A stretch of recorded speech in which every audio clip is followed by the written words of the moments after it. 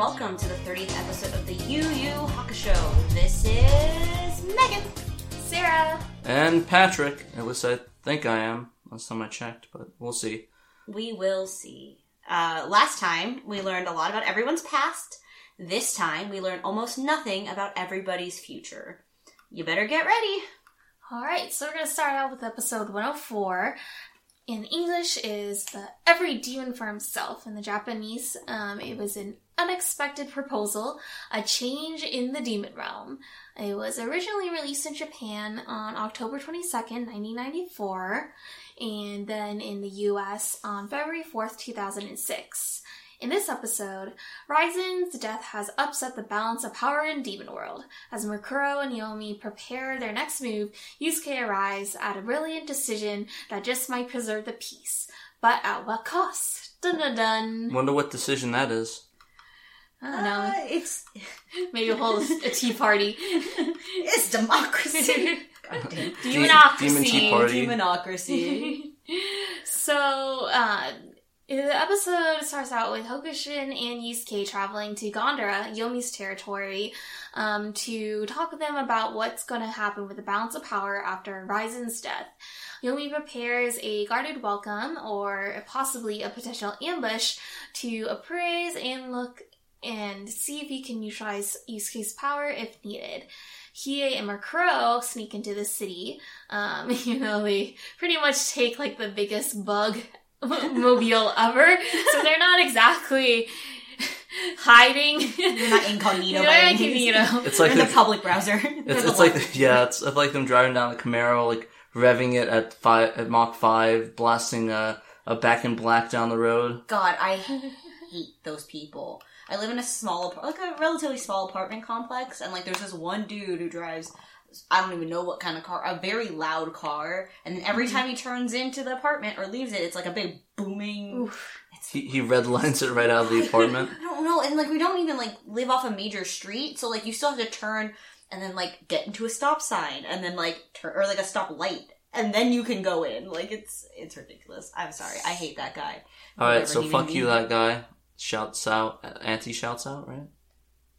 What? Auntie shouts out, Anti-shout-out? like Auntie hate Oh. out, hate out, There's a Shade out. shade out, shade out. I like it, shade out. So in the so Yomi and Yusuke are meeting in a very like traditional Japanese almost like a temple room area. I think it was like a good contrast to like how industrial and like almost like cyberpunk like the rest of Yomi's territory is. And he has Kurama along with the 6 spiders, basically waiting in the next room, ready to ambush Yusuke if needed. And in the ambush room, Kurama is taking a quick poll along with the 6 demons who we all know from the Dark Tournament, seeing like where their loyalties will lie. If it comes down to it, will they side with Yomi or will they side with Yusuke? And it's like an overall consensus, like, yeah, they're gonna side with Yusuke. Yeah. It was kind of weird how they were talking to each other with the paper. Oh, It's yeah. like they wrote it like they wrote it like they're talking. It's like, here you go, here you go. Yeah. And there's like symbols and stuff, so it can't be easy to do that. It was actual like Japanese, so like I don't know, I didn't watch it in Japanese, I watched the dub, but like they had to narrate whatever they were saying. Oh yeah. I think for me it's like that was like one of the moments as a kid I realized like, wow, I guess this really isn't like an American cartoon. Like they're clearly writing in a different language and they are speaking English. They should have 4 kids it and just like wrote the text over it. Oh And yeah. like a really bad, like, you whited it out. Yeah, on the it's like the computer, MS and Paint. it's like Like shaking. Comic Sans. Comic Sans. That's Just how like you the can- old manga, whenever manga used to be translated, they used to poorly, or at least I think fan manga, maybe it was fans, but they would literally use Comic Sans or something over, like, they'd like white out the text and write like what it is instead of like edit, like this means that, like Yeah, it almost looked like they got into like MS Word and Yeah, they did they're the just white like, out that way. we're trying, man, we're trying. I always commended those guys though, people who did fan translations of things. Holy crap, like that's nuts. Yeah, I have to say that I think the most annoying is Oh my god, Jesus oh, Christ. I forgot to turn that off. Sorry. An air freshener. You know those automatic air freshener things that make like a little hissing sound?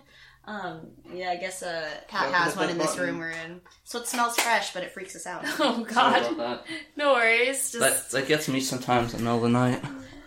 But where were we? Where were we It smells talking? like linen. It So- smells like fresh laundry. That's the point. basically, Yusuke and Yomi are meeting now over tea. And I remember at least in the English dub, Yusuke is just like, yeah, dude, I know how I'm gonna take you down from your throne. And everyone else in the room was like, oh my god, this guy, he's gonna start Demon War 1. Yeah. Oh, Demon geez. War 1. Isn't it like Demon War 2? Didn't they have another Demon War before? I mean, didn't they had Sensui as well? Was that be like a civil war almost, where he tried to destroy the demon spirit world and release the demons? Well, I think Sensui more had it out for Spirit World and Human World. Demon World was just like his Chilling. means to like make chaos happen. He's just trying to destroy everything. So there's probably a lot of demon world wars. Yeah, that's fair. DW2, DW3. Seems like it's been a Cold War for I'm like sure. centuries. They're demons after all. Demon War. Now, Joe! Hey, Joe's here? sorry I was asleep because of how terrible these episodes are. Alright, here, I'm gonna mute him. Give me 1 second. Alright, here we go. Alright, he's muted, guys. Alright, let's continue on. Anyways. So, Yusuke, he takes out this huge bag, and he opens it, and all falls out these precious round stones. Initially, these were almost supposed to be like a bribe for Yomi, at least that's what he thinks, until he actually picks ones up and manages to feel that there are names carved out onto them. And he basically... it knows it says Sonar's people's names on them, which I guess that's what else I got too. Like he's not like feeling it like Grail. The weird thing is, I even pointed out he was able to read the ones that weren't even in his hand. Yeah. So he's like his hands are on the table. Yusuke, Kurama. It's like, how are you doing this? And he also said that Yusuke mentions it, like confirms that they're engraved in here just so that he could feel them, but he doesn't touch any of them. Okay, That's the so point. being like really generous about it, you could say like that it took him having felt the first one to understand that there were names carved, and then after that he just heard the difference in room tone, being very generous about it. And then was just like, oh, okay, now I can read it. You know, the idea of, like, attuning yourself to it, which I think might be what they're going for, but it's a terrible explanation. Yeah, this is all around terrible. My thing is, who carved all those names? Is Yusuke just, like, Yusuke did. sitting there carving each, 43,000 contestants? No. I I think monk of I think there's only a couple hundred in that stack, and then do it for him. Be like, yeah, don't tell Hokushin that I'm doing this. Just keep carving, bitch. Yeah, carving Also, to our apparently national he has- treasure, you know, it's no big deal. apparently he has So, excellent here's also the calligraphy. thing. We'll get into it later, but like he does all this work, right? Supposedly for this like big reveal, and then they don't even use later. They don't even use the No, they just use paper. They use paper. It's like, here we go. It's like, the guy's like sitting there all angry. I carved that for 5 weeks. 43,000 names. Oh. No, I mean, But I think so it like actually Yusuke, just the main characters, the people he knew that was going to be in it. Yeah. yeah, I was gonna think say he just Yusuke did it for and thought it drama. was just like a couple dudes. Honestly. The fanfare. So the reason why he went through all this trouble is because he proposes an idea for a big wide tournament of every person in Demon World to basically fight for the throne. So it's his idea of a demonocracy. As it's like instead of just choosing one king from these 3 rulers, everyone has a chance to rule. And then every demon will fight for his or her own self in order to come out on top. Yeah. And then there's a break. And so everyone seems to agree with it. Yomi's just like, the fuck? And then because Makuro's like, yeah, let's do it, bro. He's like, damn it. Now I have to go along with it. And it cuts back to everyone sort of preparing, and Yomi is actually making basically his own little mini-me, who is like basically kind of cooking in a like the floating anime jet, Yeah. like incubation chamber type thing. yeah, and I'm like, How does he have a life force? Like, I guess how does he? I've always thought about this in those types of cells. Like, is the liquid like nutritious, like that they swim in? maybe. Yes. Yeah, like I don't know. Yeah, I think it has to be Yes. in order to actually like grow like a person. And then do they have like astronaut diapers or something? So like, No, the poop just it's like Just it's floats, like like, it's a there's a tube. catheter, yeah. Oh, like a catheter I sort can of only thing. imagine. Like I don't know, it has the like it said like the last thing, the typical anime tube thing, where it's like you know they have the juice absorb the juices to get more powerful or recover. I know. So it's like, why is everyone naked in these things? Like, they absorb the healing juices. Gross. The healing juices. So, coming back from the break, we come back to Yomi, and he's watching this artificial gestation chamber thing, and it has like a little mini-me version of himself. And the mini-me version of himself is like over 80,000. It's over It's over 80,000! 80,000 the Power Scouters. So, like, this little. Like not embryo, but basically This fetus. this little fetus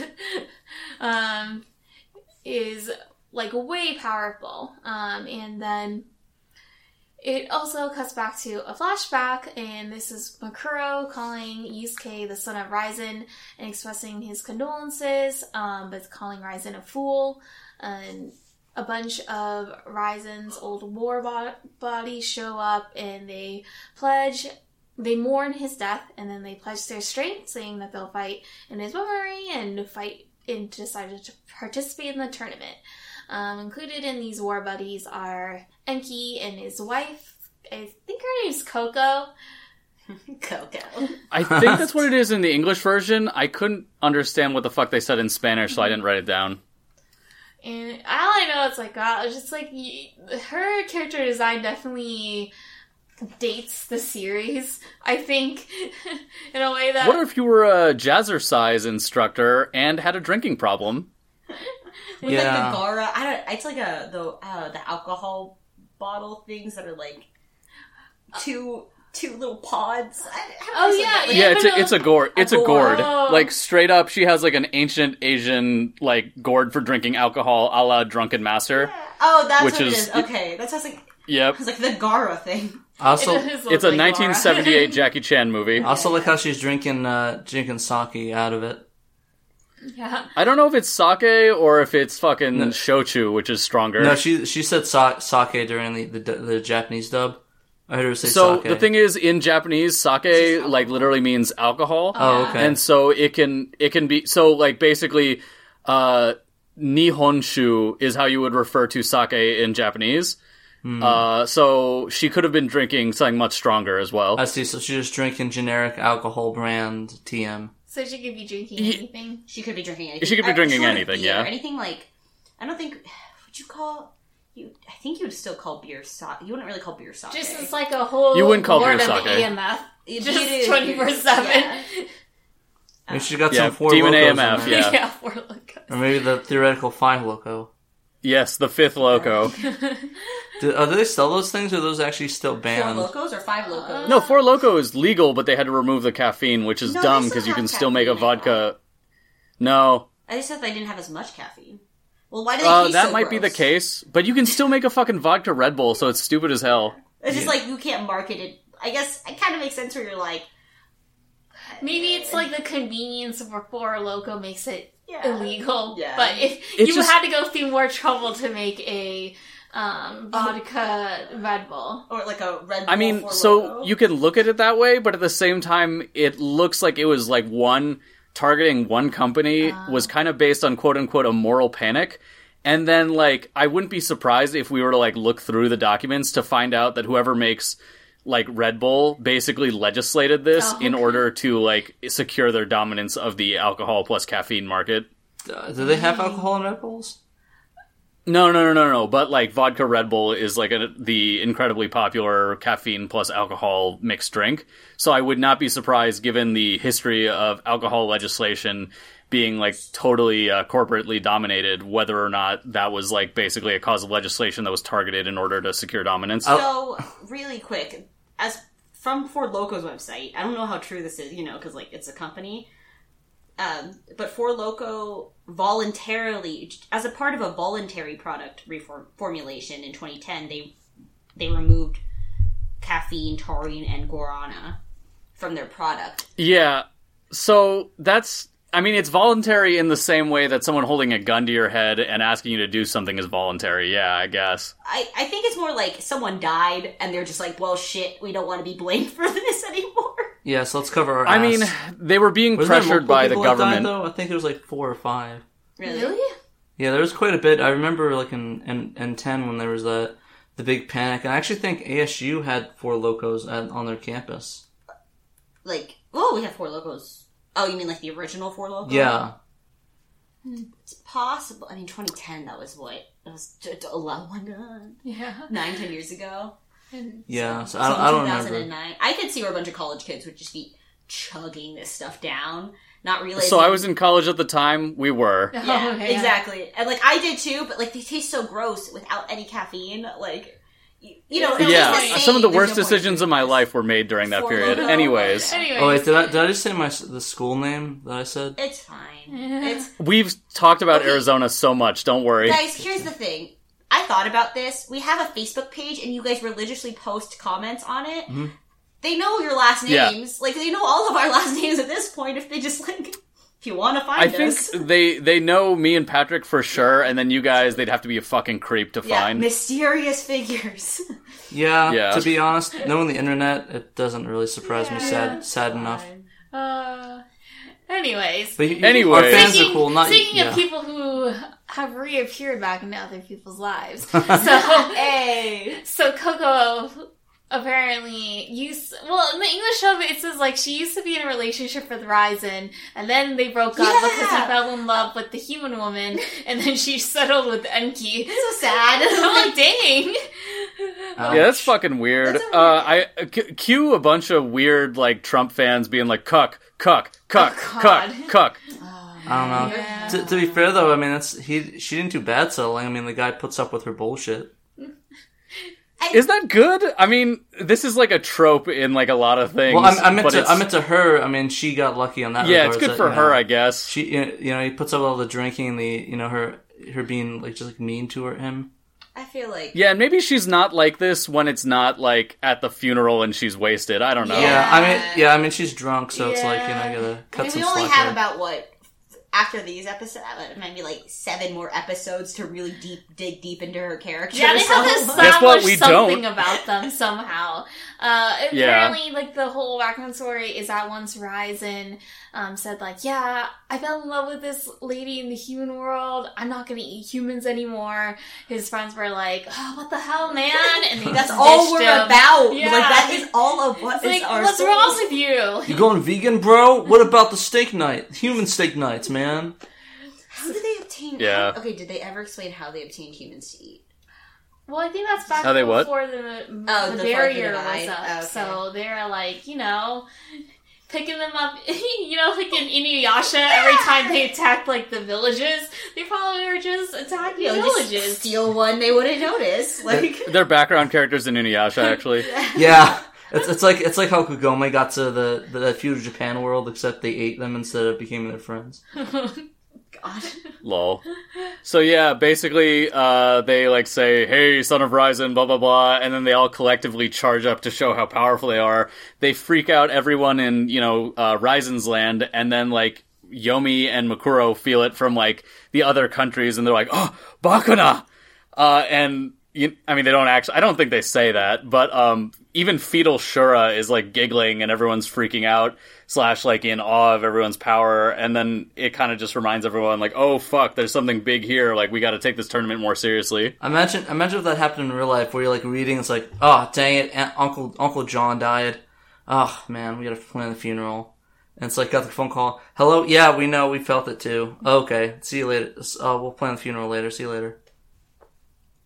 Yeah. Like the death being felt, or the Or death. it's hey, our Uncle John just died, his friends are coming, and like, yeah, now we're gonna flex. Now we're gonna flex how cool we are. And we're gonna throw a bitchin' Okay. tournament arc. Yeah. guys. I got a plan for when any of us die. I got a plan. Tournament arc. Hell yeah. Jesus. Is that the He's invited too. Oh. Jesus tournament? Oh man, Jesus versus Patrick. What? Yeah, I don't think that's gonna go well for you, man. Yeah, I'm gonna. Anyways, he's gonna turn episode me 105. He's gonna boo me to death, like Majin boo Yeah, me, not literally boo at me, but you know, turn Yeah, me into. what? God. Turn me into. Wait, is he gonna turn you into a communion wafer and eat you? He's gonna turn Body my of Christ. he's gonna turn my blood into wine, and I'll just like die of alcohol poisoning. That'd be an That would be amazing way to go. yeah. But anyways, episode 105, The Preliminaries, aka Great Battle in the Demon Realm, The Preliminaries commence. Released October 29th, 1994 in Japan, and February 11th, 2006. By embracing Yusuke's unlikely proposal, Yomi and Mukuro have secured peace for the moment. Nevertheless, a battle to control Demon World must begin. Who will win the tournament and grasp complete power? Me. Not me. Yeah, so the episode begins by opening up to a stadium full of non-human, aka unimportant throwaway demons waiting for the tournament to begin. Oh, sweet. Are these the demons that are gonna die in the audience, like the last tournament arc? Surprisingly, no, actually. And in fact, there's no reason for them to have a fucking stadium because all the action takes place in a completely different place. Yeah, that was kind of weird. It's like, why would they? I mean, the fighting's in the tournament, though, right? In the tournament, or in the arena, or they just have the fights? No, it's on the Okanenju trees, which are like the giant trees that we'll talk about later. Why? Maybe Yeah, they just none of this makes sense. Yeah, maybe they just thought like maybe that's just their gathering place. They Yeah, I half wonder if they had like old frames from the Dark Tournament. They're like, we can reuse these. It does. got this, guys. Just maybe color a couple demons like red instead of blue and call it a day. They just have that stock. Oh, this is the palette swap, Pidgeotto. Oh, you know, I was about to point that out. The stock frame that they always show with the Pidgeotto, the cat lady yelling. It sounded like the Pidgeotto was like whispering into like the audience's ear or the arena's ear. Lol. Yeah, but it's so I just want to mention, like, I think all of us love this show. These episodes suck. Oh my god, this, like, I'm gonna be honest. All the build up was what.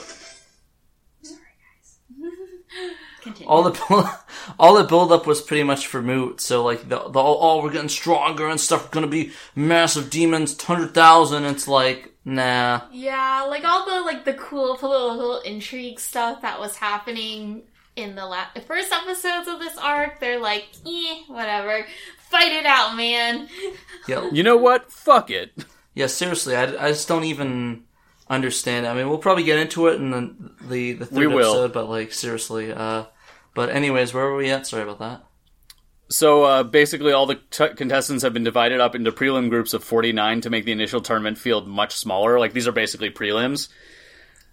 So, you know, this just kind of makes it so that the tournament can be more focused on individual characters, and they don't have to develop a bunch of new characters, although they apparently tried to do that with Ryzen's friends anyways. Yeah, they kind of. That's how running on empty they are right now. So, Quenma, Botan, and George arrive on the scene in peculiar outfits. How would you describe these? Well, one of them looks like a mixture of Kaito 1412 and Tuxedo Mask. Hey, guess what? You're not wrong, actually. That's on purpose. Huh, that's weird. I wonder why. They weren't dating yet. In fact, they hadn't actually met yet. Was that like his way of like Yeah. flirting? Be like, That is a really I'm just good- imagining. So they met at a party and were introduced by the person who did Yoko's voice. So I'm just imagining if they were like, you know, one time I put Tuxedo Mask in my show. I don't know if you saw that. She's like, that's cool. Is that basically the equivalent of sliding to somebody's DMs on a mangaka level? whoa, maybe. Actually, I wonder if she had to be told about it, or she was like, I heard you fucking put Tuxedo Mask in your show. What's up with that? Anyways, here's my lawyers. Just- Yeah. He's like, how about instead of a court date, I take you to a regular date? She's like, You're talking like nerds are this smooth. Like yeah, I don't know. I was gonna say, maybe they are. Maybe he is. And then I remember pictures of both him and her, and I'm like, no, they're not. No, they're not. I'm thinking, like, what does...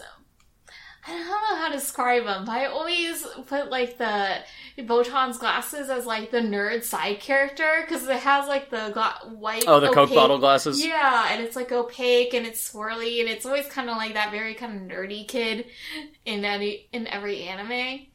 But it's not a nerdy kid, it's Botan. And she also has a cape, I think. Yeah, so how would you guys describe George's outfit? Because, like, he kind of looks like a character from fucking, like, Latin American variety TV. He looks like But B-Man. I don't think they were going for what I said. What is B-Man? You know the in the Simpsons, Bee Suit Man, or the guy in the bee suit. Oh, okay.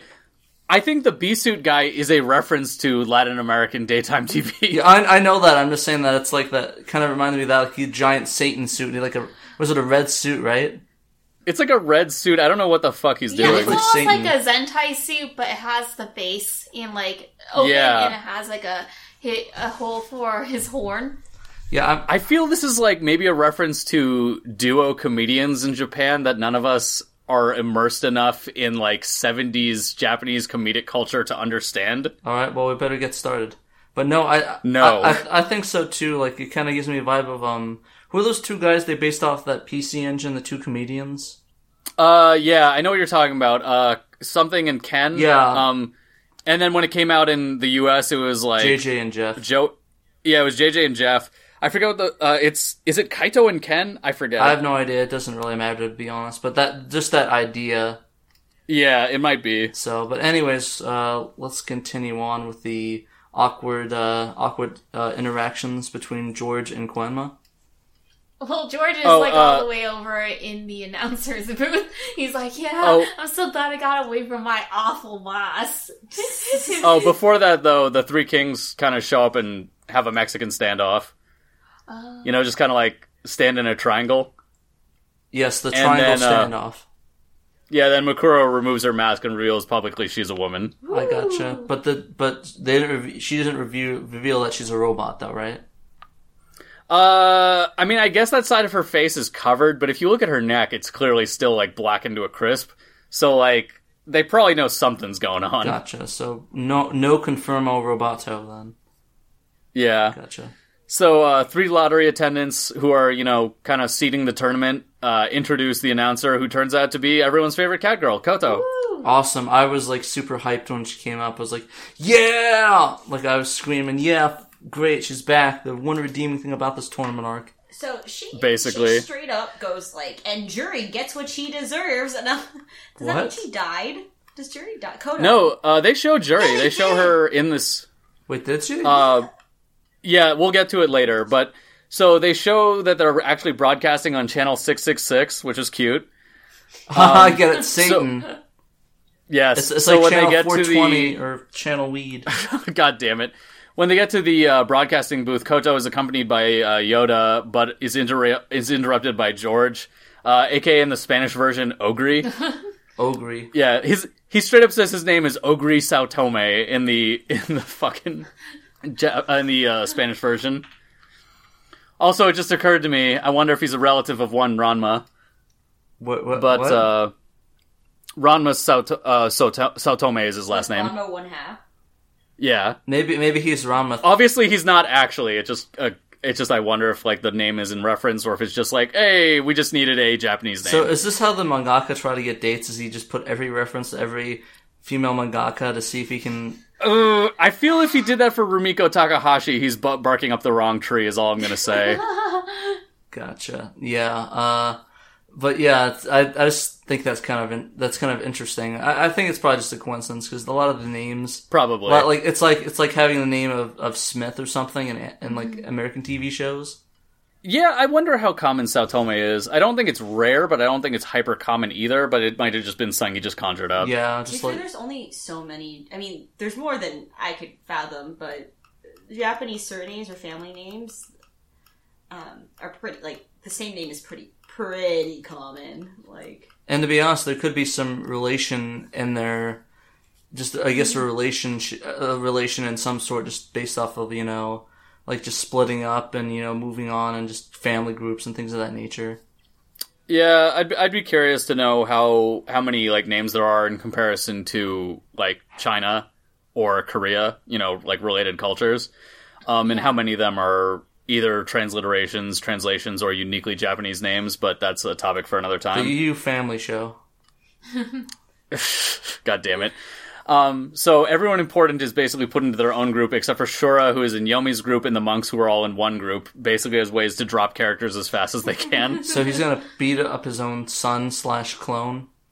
Yeah. Yeah, I was a bit. Everyone in Makuro's group drops out.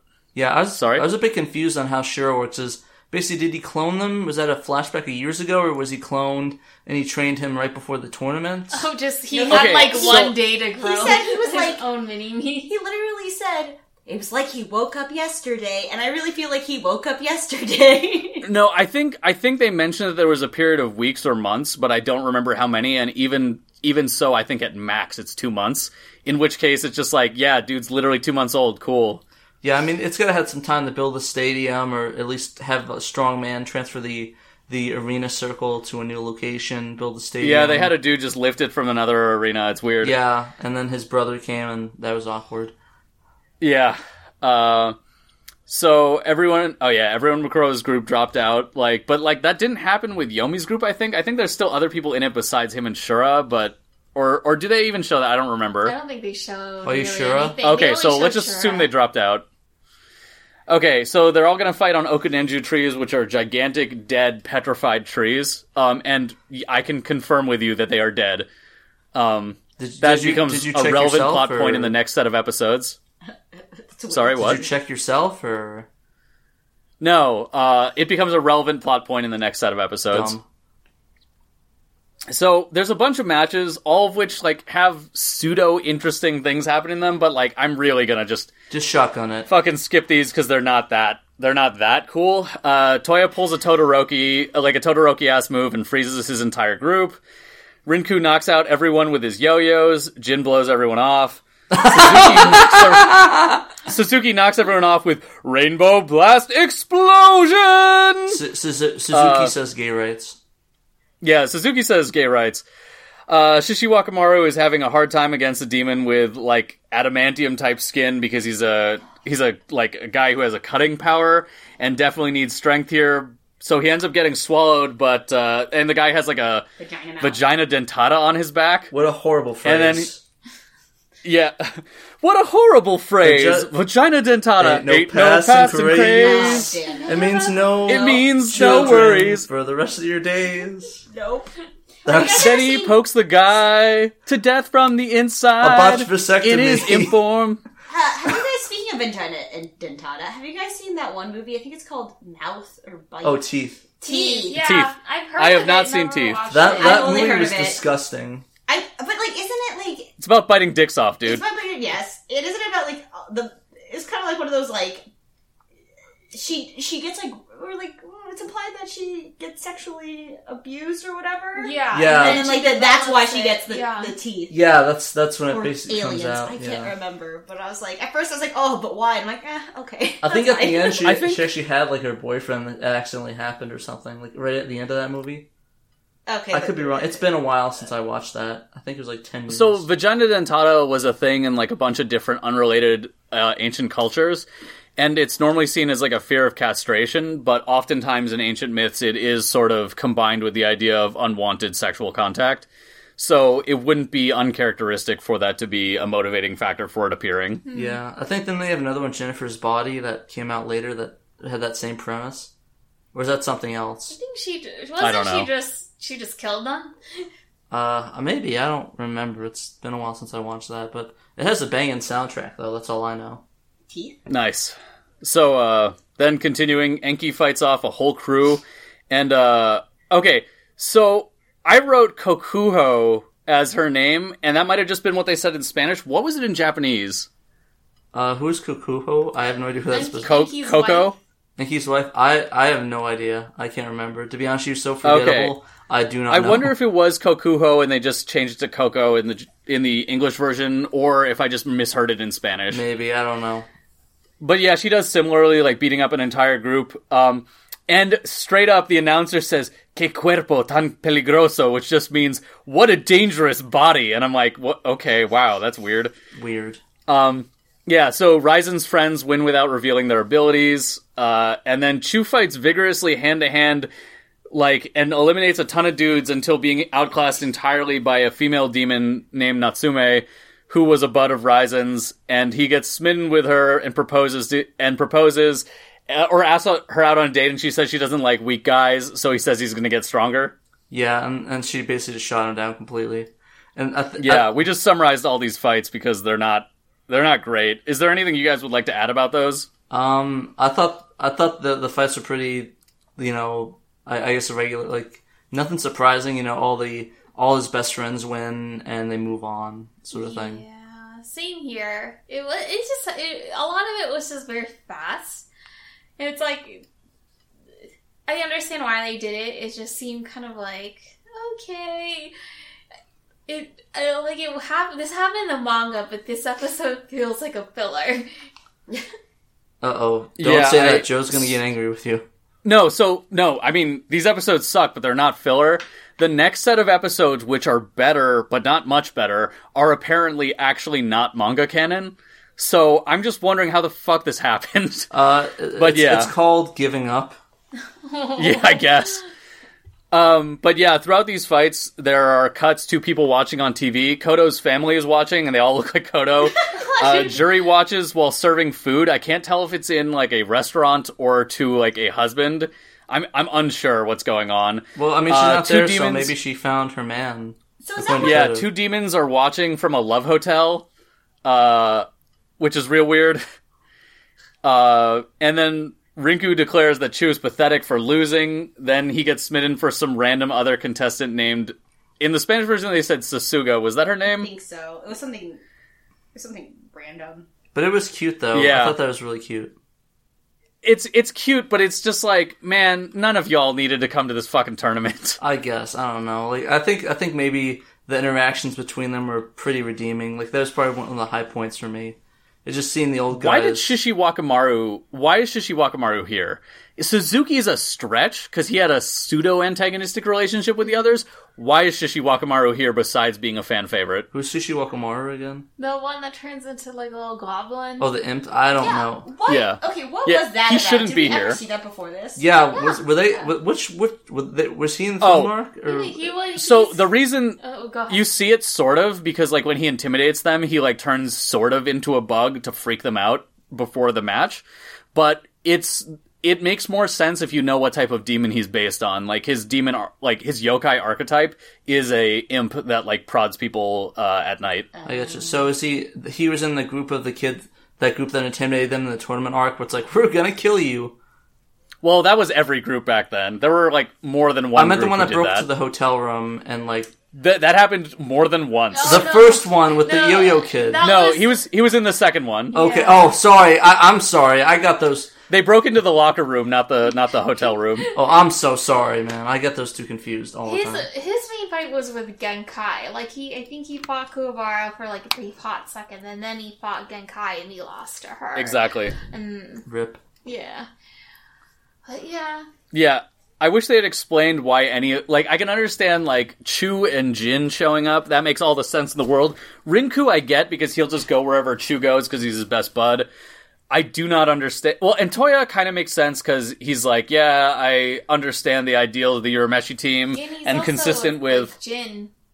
They're trying... Yeah, he's with Jin as well. Mm-hmm. I do not understand why Suzuki's here, unless they should have shown Kurama having to fucking bribe him, and then, there's no fucking reason for Shishi to be here. Yeah. They just need I think you just want to throw in fan favorites to hope they can max the awful smell of this plot. Yeah. So, then it cuts to Yusuke, who just finishes off his entire group by just punching all of them. I like how you wrote it. Yusuke finished off the entire group by punching them off. Yep. That's it. That is it. Pretty much it. Yep. Okay. Who wants to introduce the next episode, which has the shortest notes of any episode we've done in the entire series? I'll go for it, I guess. I guess I'll do the thing. Alright, episode 106, the English title, Battle of Father and Son, and the Japanese title, Father and Son Battle, Yomi and Shura, which I'm not 100% sure, All right. Release date is in Japan is November 5th, 1994. Good year. And in the U.S., February 18th, 2006. And the synopsis is, as the preliminary round of the tournament draws to a close, one match between a father and son still rages on. Before the competition can continue, the vigor of youth must defeat the patience of age. Oh my god. In the final battle, the Clash Titans Marvel vs. Capcom. Clash There's of a two good heroes. idea in this episode, and terrible execution. Yeah, the actual synopsis makes it sound way much deeper than the actual episode. Yeah, this episode was pretty shit. Not gonna lie. This may be the worst episode of the series to this point. Yeah, that was pretty bad. It's like, I don't know, it was kind of weak sauce and it kind of destroyed that build up. I think that's what killed it for me the most. Where it's like, Yeah. all this build up, the father's gonna take the son, kill him, he's gonna become the new guy, Yusuke fight. I was like, oh no, the son's gonna lose and Yusuke is gonna fight, oh, actually it doesn't really matter. Yeah. But, You yeah. should read the first bullet point without breathing. I gotcha. Shura tries to attack his dad frontally, gets fucked up, tries to do energy attacks, gets fucked up. Yomi tells him that giving up now is fine as long as he did Shura, tries to trick his dad, gets fucked up.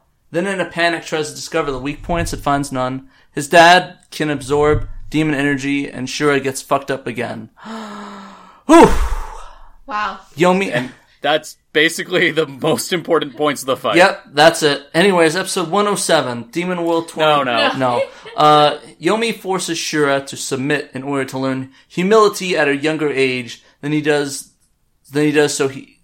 Then he did so he doesn't... Then Yomi did. Yeah, then Yomi did. So he doesn't have to go through the same stuff, even though he probably doesn't really make sense. Yusuke speaks to the crowd and tells everyone he doesn't want to be to the death too late. He doesn't want the tournament to be to the death. Oh, But yeah, back to the Yomi thing. Yeah, I think that's the cool core of their fight.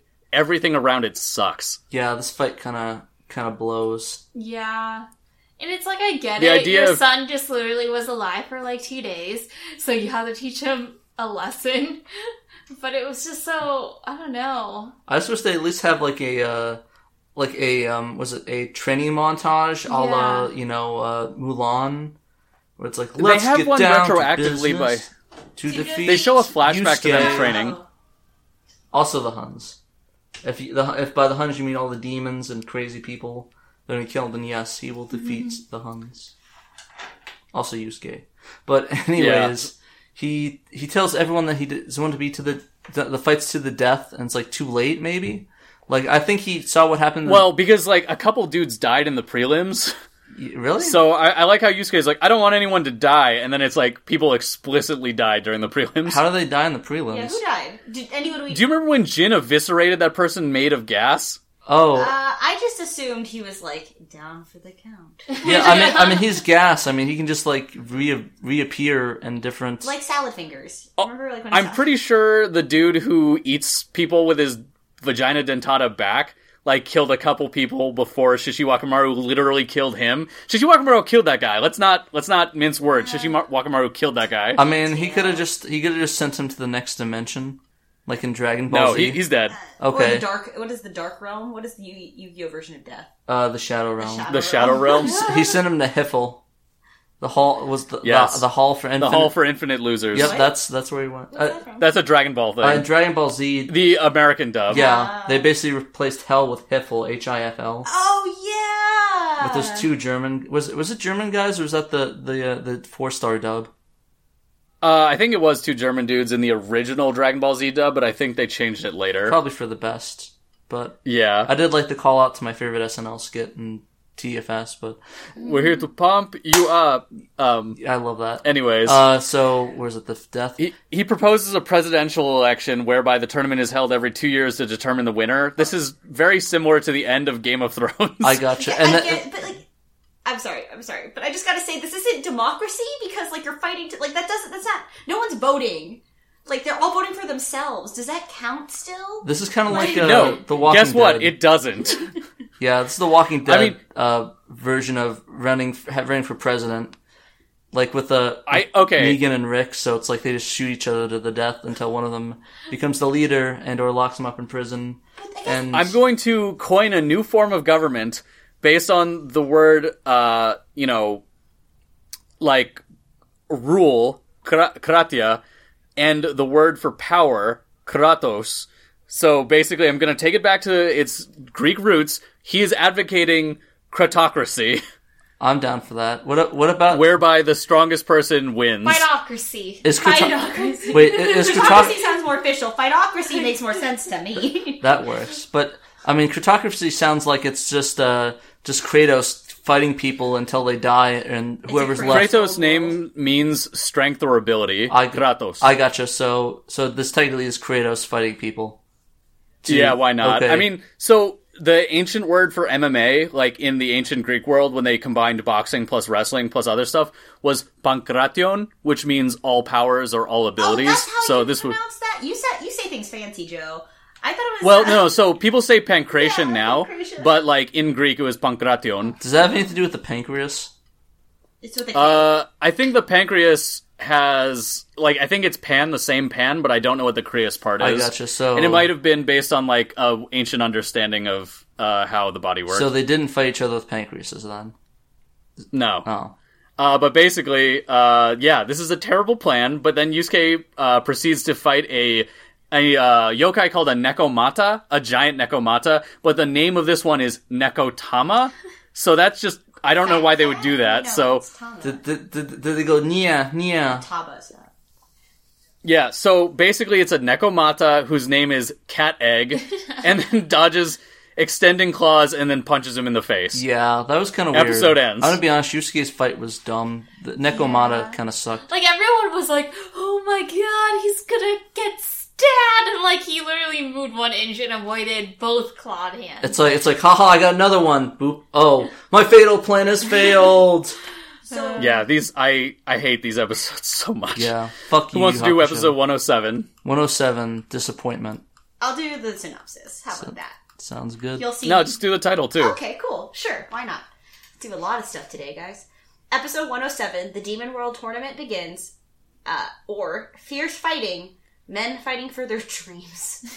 Sorry, I don't know why I thought like a Dream Girl situation was happening. Lol. Has this turned into a clamp Yo. anime? Maybe. That Japanese title sounds like an alternate title for Hunter x Hunter. Men fighting for their dreams. Yeah, shit. Yeah, kind of. All right. It was released in Japan on November 12th, 1994, and then in the States, February 25th, 2006. The synopsis: as the main bouts of the Demon World Tournament get underway, it looks like some of the fighters' motivations for entering aren't exactly what they seemed. I hate reading. They all have their eyes on one warrior as their prize, Yusuke. Okay, that sounds... So they all have eyes on one warrior as their prize, Yusuke. It sounds like they're like taking Yusuke on like a date or something. Yeah, Not like it's not the fighting tournament, it's the Bachelor. I was about to say that, the Bachelorette. I'm down. Yusuke's the Bachelor. Alright, we need a Photoshop of this stat. Actually, I'm super down if one of you guys does it. We should totally post that to the page. I'll try my best. Also, I'm gonna quit fucking posting during work hours. I need to stop. They track you, Joe. Did They you track get caught, Joe? No, it's just like I'm noticing I'm wasting time. But anyways, I gotcha. To be fair, Joe, I do all my non-work essential stuff at work. I mean, who doesn't? Do it on your lunch break. It's Yeah. your time. oh no, so I always eat lunch with my coworkers. Oh, you're at that stage of your The relationship your works. your job, where you actually eat. It's because lunch we have a with people. cafeteria here, so we all go down together. Yeah, but you go in a crew. Nice. That's the thing. Must be I know. nice. I used to do work that. for an old ass company that still has cubicles. Oh, I like eat real lunch. cubes? I eat lunch at my cubicle, except for there's official work lunches. Then I'll eat with people. But yeah, if I had an actual cafeteria, I'd be eating lunch with people every day. It's pretty awesome, but we can talk about that another time. You have a nice cafeteria, Joe. Not to spoil where you actually work, but I was just saying that It's a school. It's a school. He works with children in their computer lab. If the children are 5 million people. Anyways. Everyone's his child. But I was just saying that, Okay. like, usually, like, when I started, I know when you start job or school, you know how you mob in a big group, like your freshman year of college? Yeah. And whenever you mobbed in, like, a group of 37, by the time your senior year hits, you mob in a group of, like, 2, maybe. Like... I would say with my work, everyone's, like, old. I'm, like, the youngest person in the office. Oh, jeez. It's pretty sad. I do have some guy that's close, so we play Magic the Gathering a lot, so... Oh, That's cool. So, but yeah, no, the thing is with the cafeteria that I have, I was in the building where it was, but they moved me, and now the cafeteria is like half, like a quarter mile away, Oh, man. so I gotta make a trek just to get stuff at the cafeteria, well, before when I was in the building, I just go downstairs, get food, bring it back upstairs in my cubicle.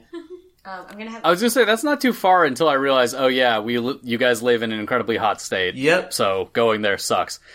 Anyways, speaking of sweltering conditions, Shishi Wakamaru was beaten by Hokushin due to hot and heavy grappling. Ew. Yeah. Was there Jello involved? No, I don't think Yeah, it was why that not? exciting. He is the Jell-O. He is the Jell-O. This episode would be a lot more exciting if it had some Jello involved. We got So Jell-O all Suzuki over is his beaten chest. by an opponent off screen, and they never explain it, and they just said, because he was stronger, and it's like, what the fuck? To be Yeah. fair, we probably didn't care anyway. Yeah, I can't believe Yeah. that. That was kind of a sellout. It's like he didn't even get to do his Suzaku says gay rights attack. Yes. It's like, why?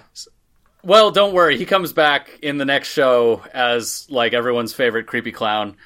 So Jin flies into the sky and dives down only to find out that his opponent Suketsu can fly too and is much stronger and faster than him. This is because Suketsu turns out to Dragon Ball Z fly while Jin can only fly as fast as the wind can take him. So it's Avatar versus DBZ. Yeah, I think we've settled this, we've settled this death battle or whatever.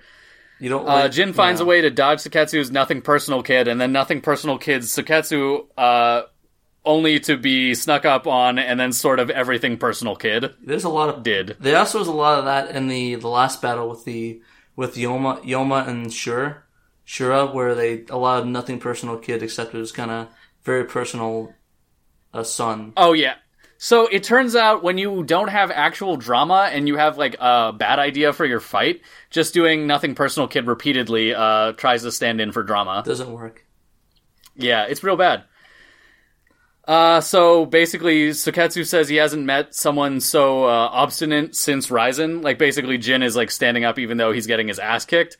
And this turns out to be an excuse for them to like talk about Ryzen.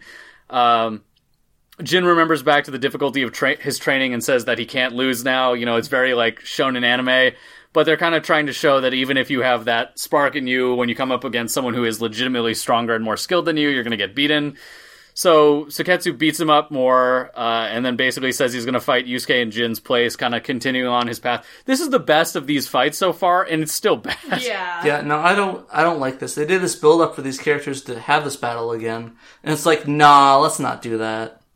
You know, there's no it's like the Chekhov's gun on a massive stage, except that it's multiple Chekhov's guns plus and they all attack misfire. from yeah. Yeah, so Jin gets up and goes unconscious standing, which so shows character dumb. development. Yeah, it shows character development because the last time during the Dark Tournament when he stood up, he fell back down. Oh, wow. Wow, character development. Yeah, man, for a character that's not going to appear anymore in the series, great. It's character development like Yep. Game of Thrones handles character development in like the last season. Yeah, it's like gets crushed by rocks. Yeah, they both show telltale signs of being way too rushed and nothing fucking happening. Pretty much. It's like, oh shit. Literally, it's the same symptoms. Like, oh shit, we need to finish this show off. Alright, let's just write a bunch of bullshit and hopefully it works. They're the same symptoms, but from different causes. In the case of Yu Hakusho, Togashi was, like, dying, and he's like, I need to finish this for my health. Meanwhile, the Game of Thrones one, they're like, we've been given every opportunity to have as long as we want with this, but we're tired of it because we suck. Yeah, and I think And then they were also like, we got other things going on, so they wanted to be like, who cares? Yeah, so We gotta... Togashi's was out of necessity, theirs was out of arrogance. Mm-hmm. Yep. At least we got the books to look forward to, though. Maybe they might not screw that up if they ever come out. He's so He's dead. gonna die. He's working on a fucking Dark Souls type game Why? right now. What so are he's you gonna... doing, George R. R. Martin? Stop. Just you're gonna die soon. Just like, I mean, Give us our Game of Thrones. like seriously, To be fair, I think the game could be awesome, but he should not be doing it until he's done with the fucking book. seriously though, like he's gonna die, and they're like, oh, let's just rewrite the ending like the show. It's like, no. Anyways, Chu is worried, so break, and then comes back. Chu is worried that, Kujo is, Natsume's boyfriend, Kujo being, but then she clarifies that they're twins. Dun dun dun. I'm half wondering if this is supposed to be like, I don't know, like, Kujo kind of reminded me of female Ranma. Like, oh, not Kujo, Natsume reminds me of female Ranma. Kujo does not remind me of male Ranma, but I'm half wondering, because that was kind of an archetype in anime in the early 90s and late 80s of like here is the Chinese influenced person, or here is the explicitly Chinese person. Maybe. And so I wonder if that's what they were going for. Yeah, I think so. It was like also it looked like an old character design. He looked like basically a brunette version of the guy that Rinku was with during the Dark Tournament, the one where they break into the hotel. Like, they both have, like, the smaller eyes, the same hair. I don't know. He looked very generic compared to his sister. Yeah, I like how in the, Japanese version, I know in the English version, they gave him a fucking Joey Wheeler-ass Brooklyn accent. Demon Rage. Yeah. So yeah, Botan shows up and teases... Oh fuck, I wrote Susukoma, but I meant to write Rinku, because remember, that's what they call him in the Spanish version for whatever reason. Is it because they tease him that the girl's bro is fighting, and they point out a TV, and it's a fucking Minotaur, and it's revealed that they're lying. That's pretty funny. That was kind of cute. It's just sort of weird. Yeah, so Kurama flashes back to talking with Toya about his new feelings on life and wanting a good fight with Kurama and Yusuke to kind of show, like, oh, there's an arc here. And, like, it's cool, but again, they rush this so much that it's, like, not good. Yeah. And it's kind of like moot point for Toya. It's like, oh, well, I guess this build-up was for nothing. Why did they get strong again? Yeah. So now we start Kujo versus Toya. Kujo allows himself to have his energy sucked out by Toya, and then it's revealed that he basically allowed it in order to make it even. Kujo then busts out and starts having a fight. Toya eventually loses. Kujo then saves him from drowning in the melting lake because Toya froze the entire arena and they were fighting on top of a frozen lake. And Kujo basically stops him from drowning while going unconscious. And Toya is happy with his loss because it was, a good fight. It's very like, hey, here's the most boilerplate shonen bullshit you can possibly have. But was it really a good fight? He kind of nerfed himself, he handicapped himself, so I kind of... No, so it was the idea of a good fight in that, like, both people were able to fight to the extent of their ability, even though one person had a handicap on, but it was one that, like, forced him to fight smarter. Like, it's the good fight in terms of quote-unquote being a fair fight. It sucked.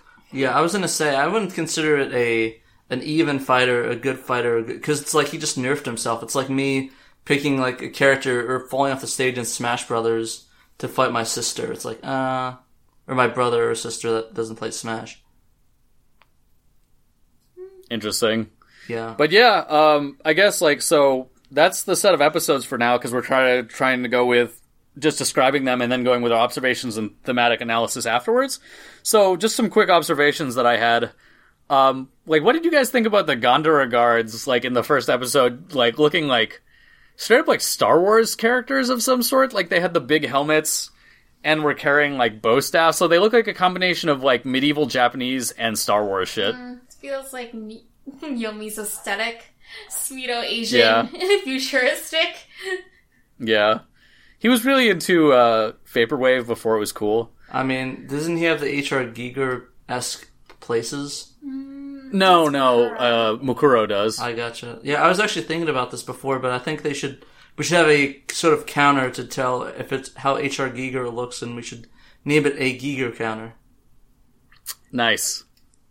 We should the next time we do a drinking game when we're watching something, we'll definitely have a Giger counter, and you take shots every time. See how radioactive you get. I'm down. So Enki is straight up South Park Satan. Yeah, like, I was he thinking is that guy. too. He looked kind of.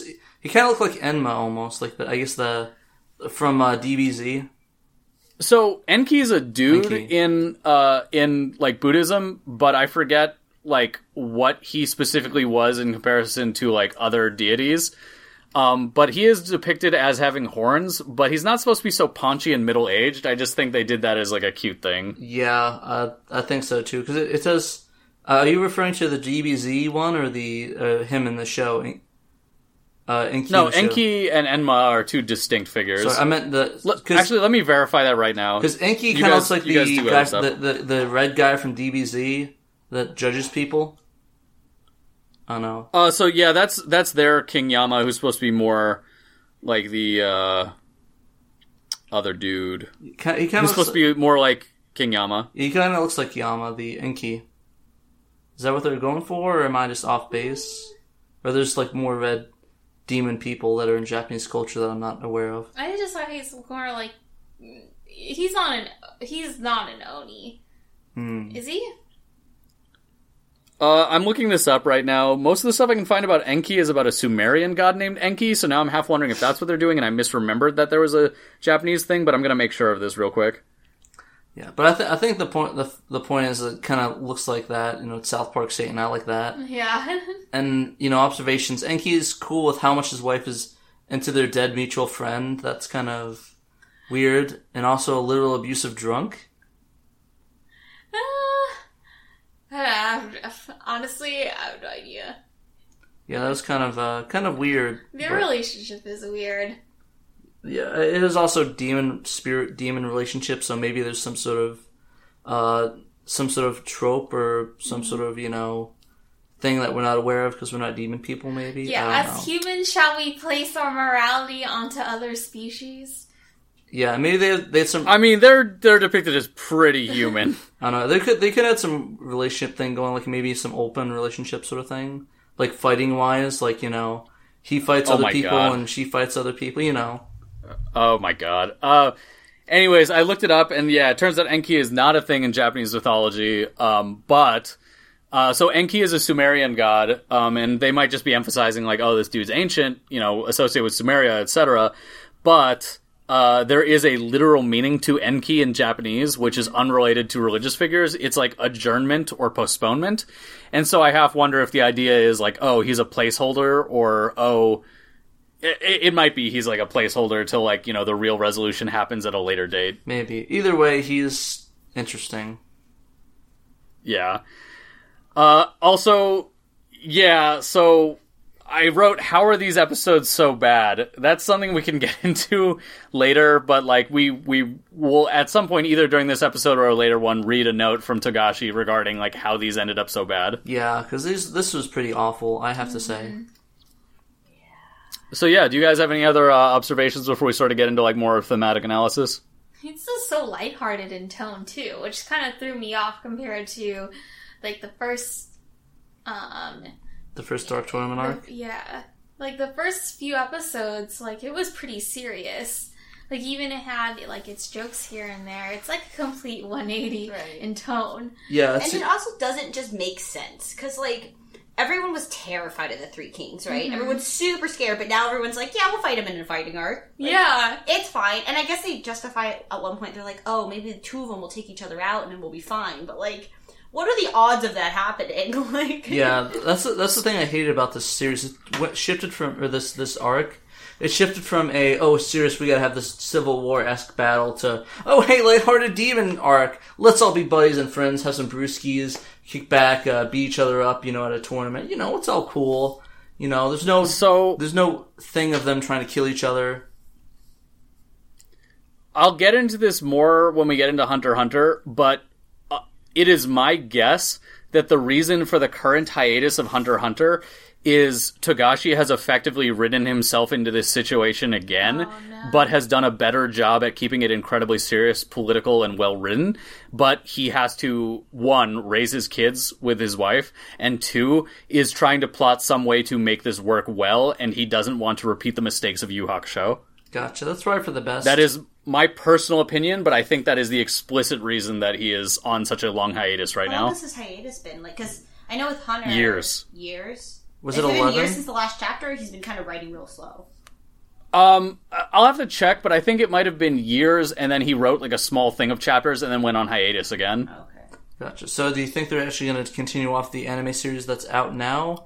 Or do you think they're just going to start a new one once those... They'll start a new one in, like, the 2025, probably. I gotcha. That's going to be interesting, because we'll have three different Hunter x Hunters, where we have the first one in the 90s, along with the 2010s, and another one in the 2020s. But I wonder if they're just going to be like, you know what? Rewrite the entire thing, or be like, you know what? Let's just start where we left off. I feel like they could start No, where there's they left absolutely off. no Yeah, they should start where they left off, because the reason for doing the entire thing again during the 2011 one is because the 90s one was full of inaccuracies and bullshit, and so they basically wanted to write it correctly. So, like, there's some really cool stuff about 1999, but there's a lot of filler inserted and a lot of, like, things that just straight up did not happen that are now supposedly part of canon fights. So they basically corrected that all with 2011. So there would be no reason to do that with a 2020 series. Well, now that I think about it, there's like 4 different iterations of Hunter x Earth 3, because they have the 90s OVA, the 90s anime, and the 2011 series as well. Yeah, so there'd be a 4th. That's like a shit It'd be ton. similar to... Yeah, like JoJo's done something similar, where there was the JoJo movie that, like, never has been released because it was really a terrible train wreck. shitty one, yeah. Yeah, there was the OVA in 94, the OVA in 2000, and then the series that actually gained traction in 2012. I guess, but I wouldn't really count because the movie was the first iteration of that, and the OVA in the 90s was part 3. So it's kind of a different thing, you know? Yeah, no, I mean, I'm just the idea of, like, there being so many unrelated recounts of, like, similar stuff. But the thing is that Hunter x Hunter, that's the entire show starting over versus, you know, JoJo was like, oh, part 3, part 4, you know, just different. Yeah, we'll definitely talk about that more later. Yeah, alright, so where were we with the themes?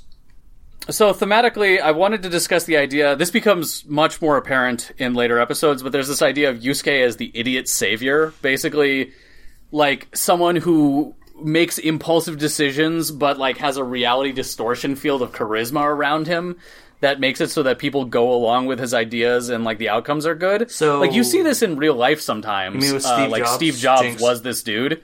This is. It's also like every shonen main character is like the idiot savior. Yeah. Like, I'd say not every, but I'd say that's a much more recent thing. So, that's become a much more popular thing because of Naruto. But as we all know, the guy who wrote Naruto is a huge Yu Yu Hakusho fan.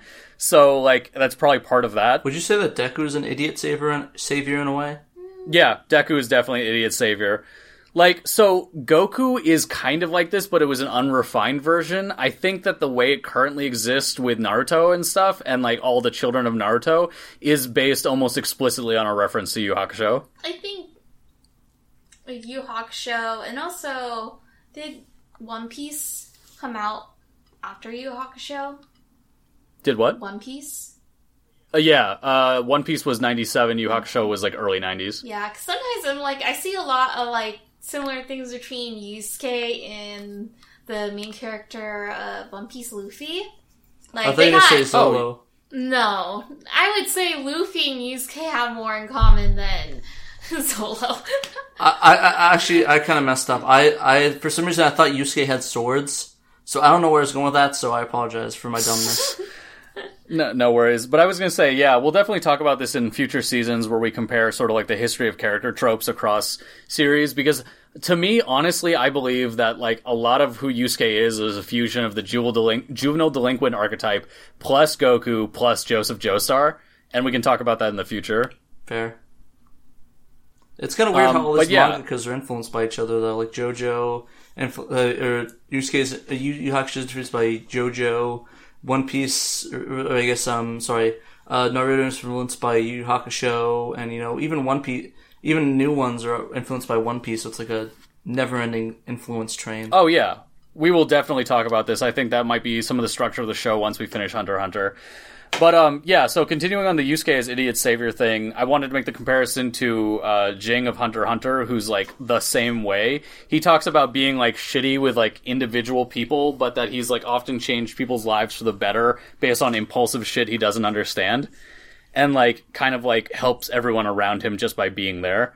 And Jing is pretty comparable to, like, hey, what if Yusuke kind of fucked up his love life and then just sort of, like, lived as this, like, listless wanderer? Fair.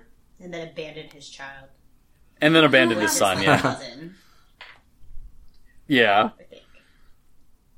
But, yeah, so you kind of see this trope with leaders, like, who can get people to give up on their worldly affairs and do what they want through the results.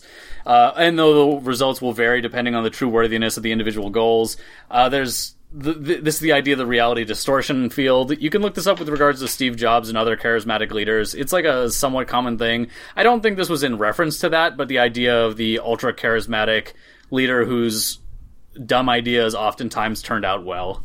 Yeah, and you gotta remember, a lot of the dumb ideas also came from just different people that he got the ideas from, or told them to do.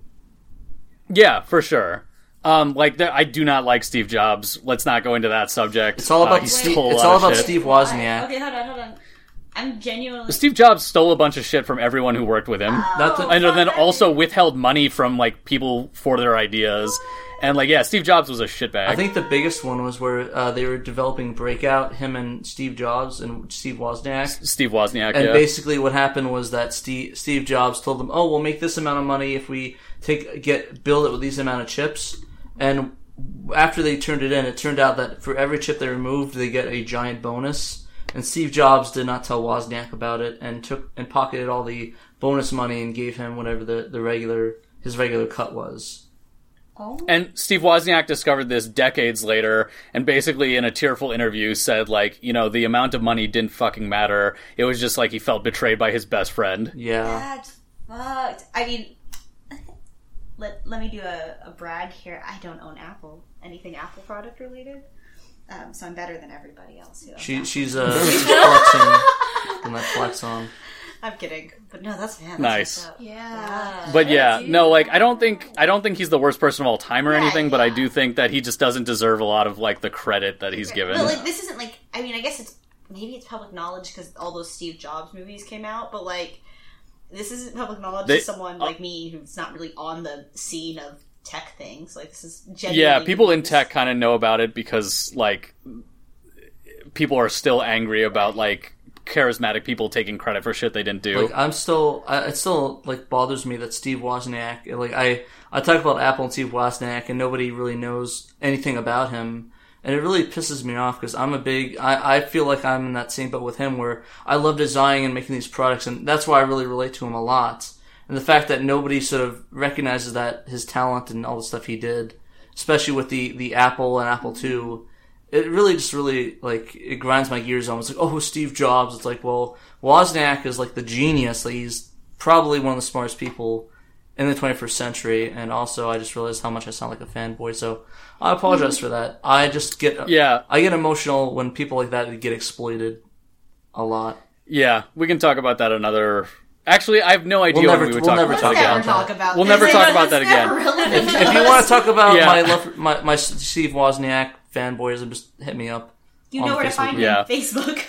Yeah. So another thing I noticed was I have this, like, idea of, like, an archetypical thing that happens both in anime and other long-lived series, but the quote-unquote you never know who's out there effect, aka the OG Dragon Ball effect. The idea of, like, when powerful people come to the front and decide to have, like, a tournament, people will come out of the woodwork who you've never heard of, who turn out to be as powerful or more powerful than the strongest people in your scene. And this happens in real life, too, because if you look at MMA from the period of 1986 to about 2007, there were a lot of people in the scene who had come up from in the scene in traditional martial arts who later got displaced by people coming in from, like, Olympic sports because, like, people, like, quote unquote, the real freaks hadn't shown up yet. Like, the genetic freaks, the people who, like, have irreplaceable, like, gifts or, like, who have such outsider skill sets you've never heard of. And so, as a sport or as a tournament grows, you often see people come in who have no pedigree in your arena who are suddenly kicking everyone's ass because they're coming into it from a completely different mindset. You know, the weird thing is that the same thing happens in Initial D, where it's like, oh, this guy who's an amazing racer with, a fucking 500 horsepower car, it's the best racer in the world, and just gets beat by an AE86 with, like, not that powerful horsepower. Yeah. It's, I've always thought this phenomenon was interesting, and I wouldn't be surprised if there's already like a TV tropes page on something like this, but this is always something that I've noticed. Like in Dragon Ball, sort of like the seed of this idea. Like You mean when every season ever?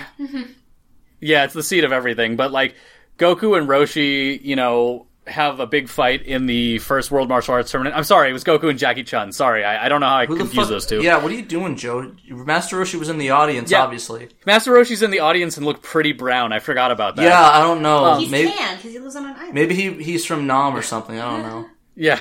But like basically like after that tournament, like Master Roshi's old like training buddy shows up with his students, and like people who were in previous like martial arts tournaments show up, and then eventually it's just like, hey, remember that time we had that Demon King? Well, guess what? He's back, I guess. Or like, you know, And, like- every single thing in Dragon Ball, you know, Goku and Frieza, Goku and Cell, No, Goku the androids. so I think that's Goku I think and that's Jiren, different. Goku. I think and all the stuff in Z is Boo, different because that's Goku straight up like, and, oh yeah. his other Okay, guy. Okay, Pat, we get it. Goku. No, the stuff in and Z is like Goku other people and who Broly. have never heard of Earth. Goku and Oh my god. The stuff in Z is different because it's people who have never heard of Earth just suddenly deciding to like conquer it. Well, I think the stuff in Dragon Ball is like people who have been waiting for someone stronger to show you up. meant Dragon Ball original? Okay, Original I thought you meant Dragon the Ball, entirety yeah. of Dragon Ball. Sorry.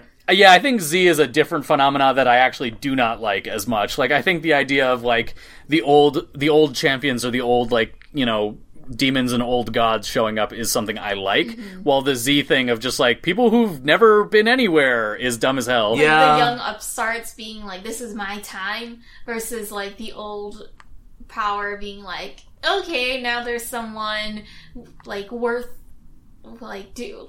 fighting showing up after like I think in like having a comeback. I think in original Dragon Ball, you can conceivably see all the new threats as people who could have come up, while in Z, it's just like, none of this makes sense. And then in Super, it goes back to like, oh yeah, these people feel like they could have been coexisting with us the whole time. Yeah, but Super, I think, is probably a better show than Z, in my opinion. No, I think Z is the worst of the three, honestly. Even worse than And that's like a GT? controversial opinion. I said of the three, GT does not count. Gotcha. GT's terrible, is non-canonical, and should be burned. Unpopular opinion, I love GT as a child, but that's because the protagonist was also a child. So, like... Yeah, I think a lot of people love my girlfriend loves GT because she loved it as a child, even though she's like, yeah, this doesn't really make any sense. I think you can like it, but not like it as Dragon Ball series. I think you can like something and Like a recognize fanfic. that it's Yeah. terrible. and Exactly. like it It's just- fan fiction. Yeah, it's like you just like it. Yeah, I like it, don't worry. But I'm not going to put it on, like, a non-subjective, It's not like, going top to 10 be your list. criterion of anime. Yeah, I mean, the Criterion Collection of Dragon Ball. that's pretty funny. Yeah. So, back to like another theme. There's the idea of putting away one's worldly goals for the true heart of the fight. Straight up, this is a common trope in anime. It was especially bad in the early 90s when like you had stuff like Dragon Ball and like G Gundam and like Street Fighter, which had an anime but like was more just like, oh yeah, we're gonna revitalize this idea of like the true warrior. And so it's like, I get it, and it like speaks to a piece of Japanese culture, but like it was not a part of Yu Hakusho except for certain characters until now. And they're like, now everyone's just falling under Yusuke's spell or idea, and it's like, this is terrible. They even address it in a later episode where like Yomi calls this out as like, why are we all doing this? Same. Yeah, I think that's just kind of like a sign of like either they're running out of ideas or you just know what to do with this tournament and like what to do with these characters. Like it's just not. I don't mind it as a thing. It's just unsupported for most of the characters who are engaging it right now. Yeah. So I had the idea of like regretting falling outs. And like, so for me, in my own personal life with my family and stuff, I honestly think you should prefer reconciliation 9 out of 10 times, unless the person's like actively abusive. And this is in reference to Ryzen and like his friends being like, yeah, we fucking abandoned him 1,000 years ago and didn't talk until he was dead. Oh, okay. And so like, that's my personal thought. I mean, I'd be more than ready to like hear from other people, like, and keep in mind, I mean, both physically or mentally, or like emotionally abusive, but just like, yeah, I think it's pretty sad that like these people, as badly written as they are, like, it is sad that they abandoned this dude and didn't see him again until he was dead. Okay, so I am one of those people who burns bridges pretty quickly. Like, I'm not a nice Wait, I'm talking about with person. family explicitly, Oh, not family. not I'm saying, like anyone else. Yeah. I'm saying, like, friends, but, like... Oh, yeah. I'm talking about family. Oh, okay. I mean, they're friends, so I'm gonna... You know what I mean? I mean, like, falling out with... I don't know. There's a... I'll say it with friends, though, because, like, I don't have any family, like, that bad of family drama stuff. I don't know. I feel like part of me is like, oh, I miss this person. Like, yeah, we had this big fallout and we never reconciled. But, like, another part of me is like, look, we're all in different places in our lives. And sometimes it's okay to recognize that this person was close and they were good at that point for both of you. But now, like, you guys aren't good. And that's kind of okay to be like, hey, like, nah. Like, we don't need to hang out. We don't really need to reconcile. It wouldn't benefit either of our lives in any form or fashion if we really did reconcile. Does that make sense? I don't know. Yeah. Yeah, no, I feel you. I'd say, like, maybe I should elaborate on this, that, like, in this case, it was pretty much like, what if your friend was like, yo, man, I'm a vegan, but I'm not going to push that on you guys, and you're like, fuck you! Yeah, I don't have anything, I have something with a family member that kind of, like, avoided the rest of the family to the point where they haven't gone to a relative's funeral or the wedding or even see, like, their kids, the person's kids. And it's kind of sad because I don't know the full story of what happened. Mm-hmm. And I do want to meet him because I was like a kid at the time when he left the family, but I know he's out there. It's just kind of sad because, like, that he apparently, what I've heard, is kind of weird, but, you know, I mean, I don't know the full extent of what happened because I was like, what, 6 or 5 when he, like, went away from the family. So I don't really know, and it's kind of saddening because it's like I've heard this and that from my family, but I don't have his side of the story of what happened, so I don't know what the reasons are. So you know, family, you know, especially when a kid, they don't tell you the full extent of what happened, the full truth, or what, you know, really happened. So it just kind of bugs me because it kind of seems like as much as I want to talk to him, the family doesn't, and he kind of doesn't want to get back to the family's relationship. Mm-hmm. And I don't know. Part of me is like, it's kind of. I kind of get it's like his choice to not wanting to be part of it, but I kind of feel about it. Maybe it's like judging. It's like I'm like the result. Like I have to deal with the consequences of something that wasn't my business or something that I don't care about, and he just doesn't want to talk to me because I'm part of this family. You know. Yeah, I mean, obviously this is, like, complicated and, like, it can be very difficult. I guess just, like, my family's always kind of, like, taught to try to reconcile for, like, a number of reasons, even though oftentimes the people who gave me that suggestion sometimes don't apply it in their own lives, which is really interesting to think about. Like, for instance, my grandfather, the last time I ever saw him, I think I was 14. And, like, basically he contacted my dad and kind of said, like, hey, you know, I think you should bring out the family. I don't have much time left. Something like that. We showed up to his door and he basically said, like, oh, I don't get why you're here. Fuck, I just said my dad's name. Guy, I don't get why you're here. Just censor it. Why did you bring your family?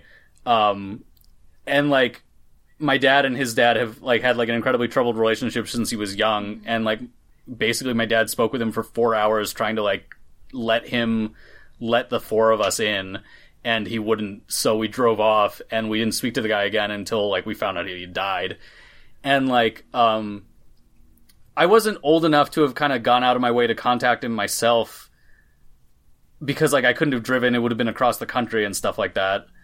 But it's something that I, like, think about, and it's pretty weird. And, like, I get my dad would have had weird feelings about it, but at the same time, he's literally reconciled with our relatives in Italy who put a curse on us, like, 80 years ago. Jesus. So it's, yeah, like, I think like, it's we got back together. Like a lot of different levels of, like, what each relationship has been like what exactly has happened between, like, and also time. Right. Like, 80 years is a long time. Like, versus... do you remember that curse you put on somebody? Yeah, like, I'm gonna be honest, like, I could give a shit less of whatever happened 10 years ago, so if anybody from high school, middle school, whatever school I went to wants to reconcile and we had a regular relationship, I wouldn't care because it was 10 years ago, and we're probably 2 different people that went through a bunch of different shit, so... Yeah, no, but I also kind of get where my dad's coming from with regards to, because he had like a really hard childhood because of like certain things his dad did. Yeah, and that's a different thing But it too. sounds like he tried. Like, Yeah, he tried to put his foot from out. the story you're telling us, more than like what we we don't know the whole story. And we don't need to. Exactly. But like, it sounded like he tried, and I think there's only so much you can do. Like it's commendable that he tried, but like, it's not. I don't know. I don't know the other alternative other than grovel at his dad's feet. Or like to let him back in, force his way in, which would have made Yeah, things I don't know. worse. Like if my grandfather had like lived longer and I'd become like an adult in that period, I would have liked to have contacted him and like visited him without my dad or something. I mean, you can only do Because like so I much just though. hear Joe. story. It's like if he Yeah, doesn't want to I- reconcile, he just doesn't want to. It's like it sucks because there's like nothing you can do about it. It's like you know, as much as you want to, you tried your best, so you can. It's like you know. Yeah. No, and like, yeah, we're kind of off the topic of the Epoch got show. real Yeah, sad. but that's That's kind of why I had something to say about the idea of reconciliation, just because, like, compared to the stuff I think we're all talking about, this fucking veganism thing is, like, not that bad. Well, I think it's also, didn't they mention something about, like, that kind of changed up, like, his way of, like, being, like, a fighter, in a way. Maybe I just misinterpreted It from the did. dub, because it was more like he didn't seem as much as, like, the fight for glory. Or am I misinterpreting that? Yeah, like his core values I don't know. changed, right? Like it's not just like, oh, I became vegan. It's like I went and like let's say it's not vegan, but like it's like I don't know how to explain it. Like if that particular thing that he changed was what your friendship was based around, I could kind of see eating humans, fighting people. I think the fight is what their relationship is based around, but I think in their culture that's associated with being at the top of the food chain and all that shit too. So the fact that he was, like, voluntarily nerfing himself, they are like, nah, we can't deal with this. Yeah, that's fucked up, dog. Yeah. Like make the battle shittier for them. It's like, what are you gonna take? You going easy on us now, not by eating humans? It's like seriously. Yeah. So I don't know. I think there's a lot to unpack there, both as like a question about reconciliation and also the question of the attack on their own culture. But they all kind of said that they've come around to it. Not that they'll stop eating humans, but that like they try to be more like they're trying to find a better way of doing things. There's got to be some vegan so- equivalent they can eat to get equivalent human eatingness. Let's eat. Getting real into Impossible Burgers. Yeah, Impossible Human Burgers. Impossible burgers. Yeah. Have you guys eaten those? No, Yeah, It's pretty I good. wanna- They are I not wanna try healthy, it. but it is pretty good. They're not healthy. Well, isn't it just like a whole bunch of carbs, like potatoes and Yeah, different they're not seasonings? healthy. The reason they're not intended to be healthy, they're intended to taste like meat. They're pretty good. Yeah. Gotcha. They're, Yeah. they're okay. It's like it's dry. It's a little dry. I don't know. I had it at Oh, Red I had Robin. one that was really moist, Oh. but did not feel like meat, but tasted great. Okay, so I think I had like one that like texturally almost felt like meat, but then it had like a weird veggie burger taste. Like I eat veggie burgers because I like veggie burgers, and the Impossible Burger was good, but like I don't think it could replace meat for me. I don't know. Would you be Do you able guys- to, if widely available and cheap? Would you replace meat with the Impossible Burger? I Is feel it like- healthier? No, For it's not burgers, healthier. maybe, If it's but not not healthier, for. then no. Yeah, like it doesn't have like the nutritional value of eating meat. Like no one can live off of protein powder. Let's do that. Yeah, but there's other Soylent. Soylent. Oh, We ooh. eat people. Wait, hold on. Is that the tagline? No, but I was gonna say, have you guys watched Adventure Time? Yeah. A little bit. There's that episode about artificial human, and I just like it. Just makes me think of that.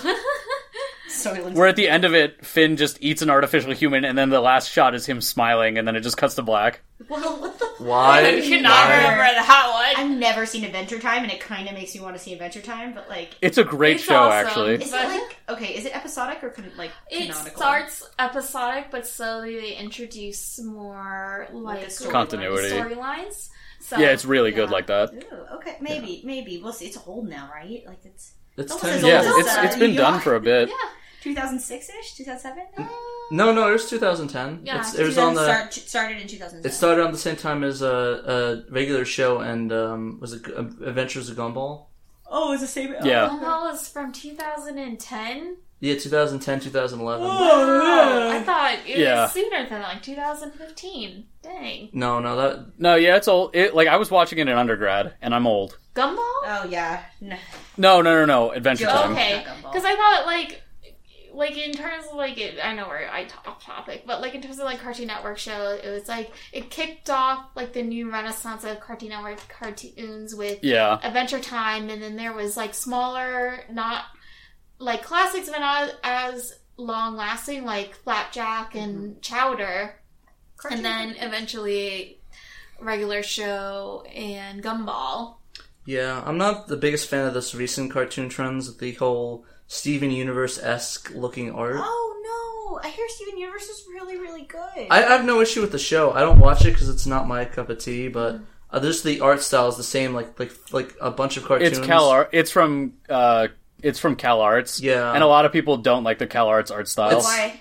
It looks Oh, a bit I mean, generic. it's a lot of the shows end up looking the same. Yeah, Okay. it's kind of like that. It almost kind of mimics like how an anime at some point, even now, like there's a lot of shows that have similar styles, like how they're drawn, how they're colored. It's almost like kind of that like artistic fatigue that's showing up in American cartoons. Yeah, and There's a lot of people, though, who suck, who are also saying, like, yeah, and then there's the Cal Arts politics, where they're like, all this progressive bullshit, Okay, and that's it's like, dumb. okay, you can take an issue with the art style without, like, taking an issue with, like, interesting takes on gender, a la Steven Universe, etc. yeah, I'm not gonna. I personally, I don't have an issue. I don't have an issue with these shows. They're I didn't fine. think you did, man. The thing, Yeah. like the art, I'm not a fan of. I'm not a fan of Steven Universe just because it's not my cup of tea. Like, I mean, I respect the people that watch it if they want to. I mean, I can't judge them. See half the shit I watch. I'd be hypocritical if I did. Was it Rocks and Glass Houses or whatever that analogy is? Yeah. But yeah, no, I have no issue with that. I'm just not a big fan of those type of shows, but it also might be a growing older thing and not watching a lot of TV anymore, so, Yeah, I need to watch more before I really form an opinion. But speaking of kids, I think another theme in this show is children both as like vehicles for a parent's legacy and also as human beings in their own right.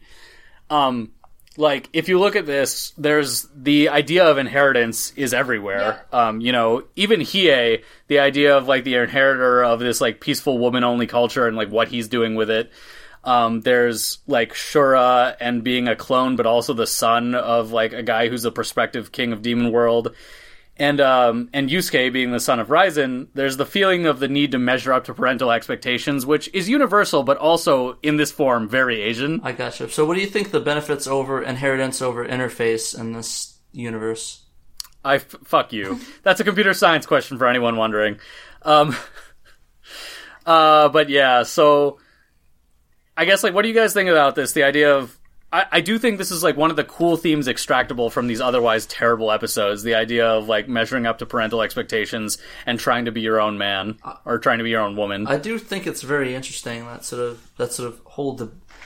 whole idea that, you gotta... I mean, at one point, you do have to... It's like a cultural thing where Americans are more, independent, do your own thing, start your own business, and... it's more of like the other, East cultures are more like sort of more, family oriented, more group oriented goals, I guess. Mm-hmm. I think that's I watched a video on a little while ago. I'm not sure if maybe I'm getting that right. It's collectivism versus individualism in the West. Yeah. Yeah, there's some more recent research that sort of problematizes that, but like it's still an interesting lens to view sociological differences between East Asian and traditionally Northwestern European culture through. Yeah, I definitely would like to get you guys' take on it as well, because I've heard a little bit about it, but I'm not really, not super well versed in that and what your guys' opinions are versus the collectivism versus the individualism sort of arguments. Because I heard a lot for individualism, but I'd love to hear like a different perspective on like collectivism if you guys agree with more of that culture. I don't know if it's really agree or disagree type of thing for me. I think it's more of like, that's interesting. This is how people work in different ways. I don't think the way it's presented, as far as I've learned it, isn't more of like a here's how you do things. It's more of like, Yeah. here's what we've observed, and this is just how it is. Yeah, it's descriptive rather than normative. Yeah. So, like, there's nothing really for me to agree or disagree on. It's just like, okay, so this is what they're doing versus what they're doing in a general sense, right? Like, what you see I was from gonna say, the you could disagree or agree with, like, the accuracy of the analysis as well, because, like, a lot of the problematizing of this traditional dichotomy has happened when more scholars from, like, the East and, like, third world countries have gotten into the scholarship and, like, pointed out that a lot of these supposed traits can be seen as artifacts of colonialism. And so, like, this is a much longer discussion, and while I do think it is a useful lens, I'd say that, like, it is not necessarily inherent truth. Yeah, like I said, I'm stuck in my sort of ways of it, so I'm not, like, I sort of not closed-minded, but, like, sort of ignorant to, the different Oh yeah, no cultures of worries, that. man. I'm not indicting you in any way, shape, or form. I'm just saying the study is alive and well, and that there's more to be done. And it's super interesting. Like, I love, like, I've heard pros and cons for each one. I'm just not, it's like, it's just super interesting to hear the different perspectives on, the benefits and disadvantages of having that each sort of the parents, the parent, like, doing your own thing and being, trying to keep the legacy alive. Yeah, and I think it's kind of like, I think in a way it's almost neither one is better or worse than the other. It just kind of is what it is. It's literally how people interpret it that can lead to, like, negative consequences in individual lives and maybe overall as a society. At least that's how I view it. And growing up as, like, a parent to immigrants who also had their own very different experiences, like one of my parents migrated here when she was a teenager versus the other parent who migrated here when he was an adult, and how they kind of had different expectations of what they expected from the kids. And the kids obviously doing, like, the classic rebellion, being like, fuck you, I'm gonna do what I want. But kids be kids, Yeah, I don't need kids. straight A's in class. Who cares? Yeah, but it's like, it's kind of weird. And I think being Filipino American specifically, my parents were never huge. They had expectations, but they never were quite clear or very rigid about it compared to, like, friends who I knew who were East Asian, where they were like, get these grades, here's like $1,000 if you get straight A's. Oh, Well, Whoa, what? that happened with one friend. Well, my parents were like, oh, good, you got A's. But that was, like, my own thing. Like, I got A's because it's like I felt like that was just what You did it for yourself. Yeah, what felt good. Yeah, it's like the last time I got a C, I was just like, oh shit, C's Man, we are aren't two different people here. Last time I got a C, I was like, fuck yeah, I passed. Like, Me and like Oh, wow. me and like hard computer science classes in a nutshell, oh no, this is and math like, classes. I don't know. High school me so- was very hard on myself. College me was like, thank God I Thank just God I got a passed. C. Yeah, no, C's get degrees. yeah. That's me. That was me too in college. But freshman year So- of high school, I just didn't give a shit. I guess my family's, like, very academic, and so I was pushed incredibly hard. When I describe, like, my childhood with regards to studying, like, oftentimes people are like, oh, you had a very Asian upbringing. But the thing is, ironically, the person who was pushing me in the way that everyone thinks, they're like, oh, your dad must be Asian. I'm like, no, he's the Jewish one, actually. So I was pushed to, if I had... What's up? Is your dad an immigrant? I know this is super random. No, Doesn't but, mean anything, I mean, I guess, like, without going into too much detail, my dad was incredibly strict about studying, partially because his dad sort of, like, left the family when he was young, so he had to, like, work his way out of, like, a terrible life situation and, like, go to med school and all that stuff. And so, like, my dad was kind of like a taskmaster with regards to, like, my studying, and, like, so because of that, like, I kind of understand this. Ironically, not at all through my Asian side. My mom was very much like study as well, but was not as strict about it as my dad. But I was gonna say, like, this idea, I feel Yomi is in many ways a traditional Asian patriarch, except that he does not have a wife for whatever reason that we could go into any sort of analysis on. But he reminds me very much of, like do you remember the Hyugas in Naruto? Like, he reminds me of, like, Hinata's father. I mean, they take a lot of visual cues, so I don't know if, Well, like, if sure. the Naruto guy was like, ooh, inspiration, let's make this one clan based off Yomi. I'm a steal this. Specifically Yobi from like a later. No, I think it's more like the idea of like the traditional Asian father wearing a hakama and like teaching his like kids martial arts is like a traditional depiction. And like Yomi, when he's not wearing Hitler clothes, is wearing like a hakama. Interesting. Cool. So like I think he is in many ways like a traditional Asian patriarch. And like so like I don't know, some of the stuff with Shura kind of resonated with me because of like I was pushed so hard. Like if I had anything less than like an A, my parents were absurdly pissed at me as a kid. So oh sorry. Yeah. So like perfection was kind of expected from me. So like Yeah, it was it was not a fun time. I kind of get that, Joe. Part of me kind of wishes my parents pushed me a little bit more. I mean, I know they're more laid back. It's like, you do what you do. If you fail, you fail. I mean, that's your own problem. But I kind of wish I was, I guess, pushed a little bit harder to do better in school. Especially somebody that had a disability in school, it kind of made things harder. So I kind of wanted, looking back, I kind of wish I had that, especially put me in a better situation, scholarship and grade-wise.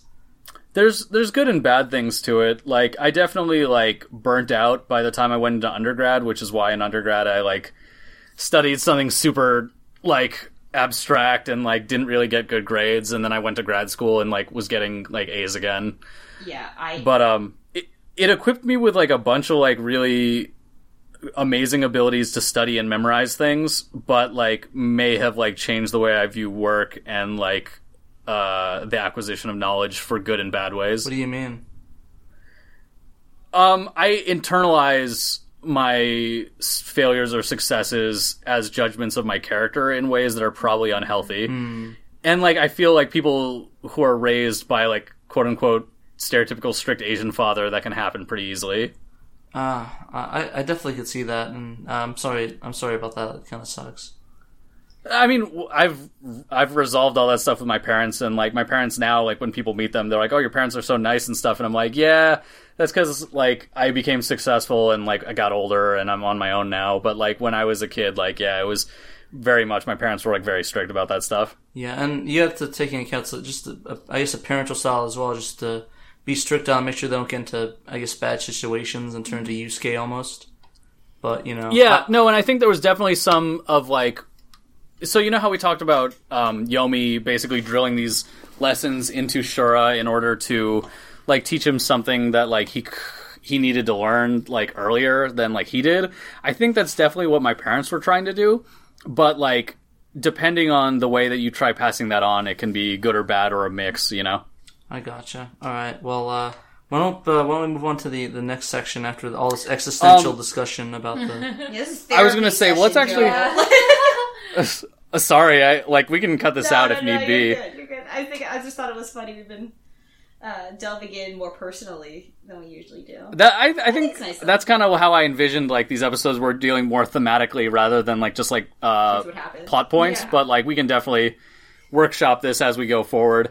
But yeah, the next section I wanted to talk about this, but I think we should save it for another episode because, frankly, we're a bit short on time. Yeah.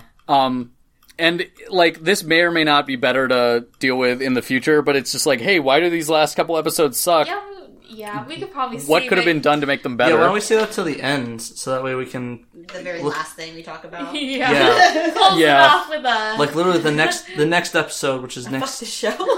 Yeah. No, the next episode is not the last. We have one more set after that. Okay. Really? How many more episodes do you have? Yeah, but the problem is we'll have to schedule how we're going to do it because we can also do, like, general series thoughts and also, like, what the fuck is wrong with these last couple episodes. So we can do what the fuck is wrong with these last couple episodes on the final one and then have an episode after that which is like, hey, general series, like, overall, like, let's look at it critically after having finished it. Okay, yeah. We'll talk about it after this. Fair enough. Yeah, I just figure let's give a preview to the listeners, a very abbreviated preview to the listeners of what we might do. Gotcha. Alright, Yeah, but if someone wants to outro us, go for it. I'll do that. Alright. Thank you for... never mind. I'll do Thank it. you for so much. Thank you for a lot, I got guys. it. Alright, everyone, thank you so much for listening to the Yu Yu Hakusho. Your support means all three worlds, human, demon, and spirit, to us. We'll be back next Hell time yeah. with more of this very dumbass tournament. Patrick wrote that line. In the meantime, please hit us up with questions or requests, or just to chat with us at our Facebook at the Yu Hakusho with 2 O's, or at our Twitter at the Yu Yu Hakusho, 1 with 1 O. Or buy us some coffee at our Ko-fi, that's a hyphen in between, Ko-fi, yeah, K-O. .com/the Yu Hakusho with 1 O. And remember that you can listen to us on either iTunes, Spotify, or wherever podcasts are not sold. See ya. See ya! 割れた鏡の中映る君の姿泣いている泣いている細い月をなぞる指誰を呼んでいるの消えた恋の背中何度でも何度でも君の窓を叩くから夜の加速度に背中押されて糸が切れるようにただ君を強く泣いてたアンバランスなキスを交わして愛に近づけよう君の涙も悲しい嘘も僕の心に眠れ